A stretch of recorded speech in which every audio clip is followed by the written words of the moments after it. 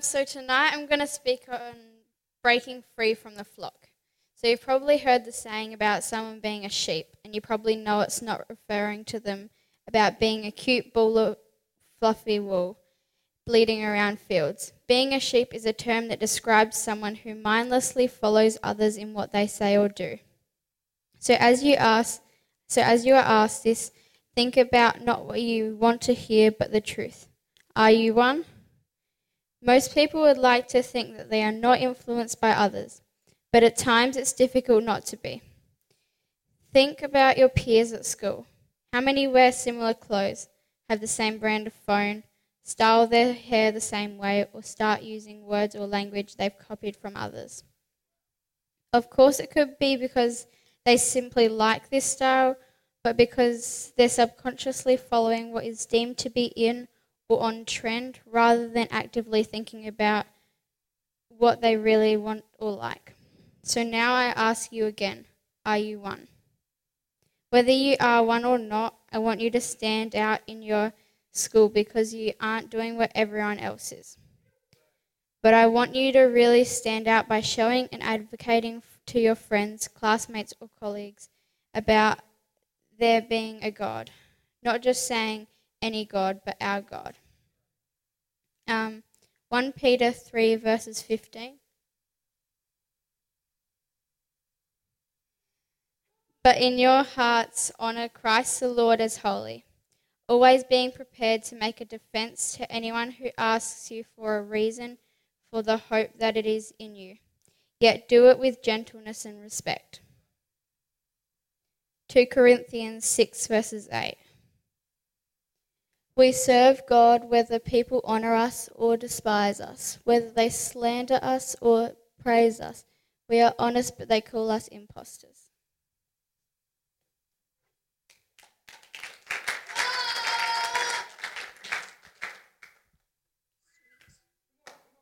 Hello. Oh no. Sorry, just so I can. Hi. My phone is glitching out. My bad. So you all know me. I'm Nikita, just so you know. Tonight I'm talking about reading the Bible, because that's always something you need to do. Yeah. There are lots of genres in the Bible. Did you know that? There are like so many. It's nuts. Do you like romance? Anyone? Romance. If you like romance, oh my gosh, this is embarrassing. Read the story of Abraham and Sarah. They were together for like over 100 years. Right? Can you imagine? Yeah, you could back then, I don't know. Can you imagine spending 100 years with someone? They would, yeah. And they had a kid together, like after the 100 years, which was more insane. That's like not even possible, but God was like, oops, it is. Or the story of Ruth and Boaz. Ruth went through so much and moved towns. Back then, you only moved towns if you got like kicked out or you didn't know anyone else, or, like everyone you knew died, because that's just how people went back then. This is sad, yeah. The Bible's very sad. You should read a genre about that. But she moved to hang out with her mother-in-law because she loved her dearly. And then she fell in love with another man who was much richer and could like look after her. Do you like sci-fi? Read Acts 8:26. A man named Philip baptized another man who just met God. He dunked the man underwater, and the second he got out of it, Philip was gone. He teleported to another town. Well, God can. Which it was called Azotus. He literally just poof to another town. You can't do that now. We can't do that with science, and yet God was like, bing, like a few hundred years ago. Yeah, only a few. It's not that much. Sorry, my phone's going nuts. Okay. What about horror? Does anyone here like horror movies? One person does, and thank you. This is just one of them, it's not one of the goriest ones. There are much gorier. I'll close the app. A man was walking in a barren desert because God said to, obviously. God said, do you think these bones can live? And Ezekiel, that's the guy, yes, Ezekiel, said,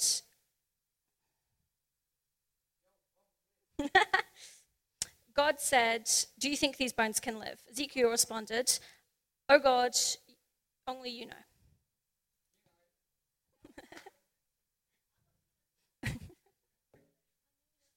Only you know. And God made a whole ancient army come back to life. There are much scarier stories than that, but I like that one because like he walks him through like, oh, say this to the bones. And then they like started levitating and then like meat started happening and then like said breathe onto them and now they had breath and I don't know what happened afterwards. You should read about that in the Bible. Why? There's definitely more parts to the Bible that are pretty scary sometimes, but life's scary sometimes. Do you ever like fantasy? This guy, Jacob, in Genesis 28, fell asleep on a rock and had a dream. Most of you know that dreams are a pretty important part in the Bible. He climbed a ladder and went to heaven. I don't know about you, but that seems strange. That's pretty high up on the fantasy levels. And then he met God. That's nuts. He volunteered to do this thing for God, but then he saw strange creatures covered with eyes. What? What does that even mean? How epic is that? That's the description we get. Strange mythical creatures covered head to toe in eyes. Make sure to read that story because like it gives more detail and I'm giving you less description than I should to like get the whole story, so you should read it.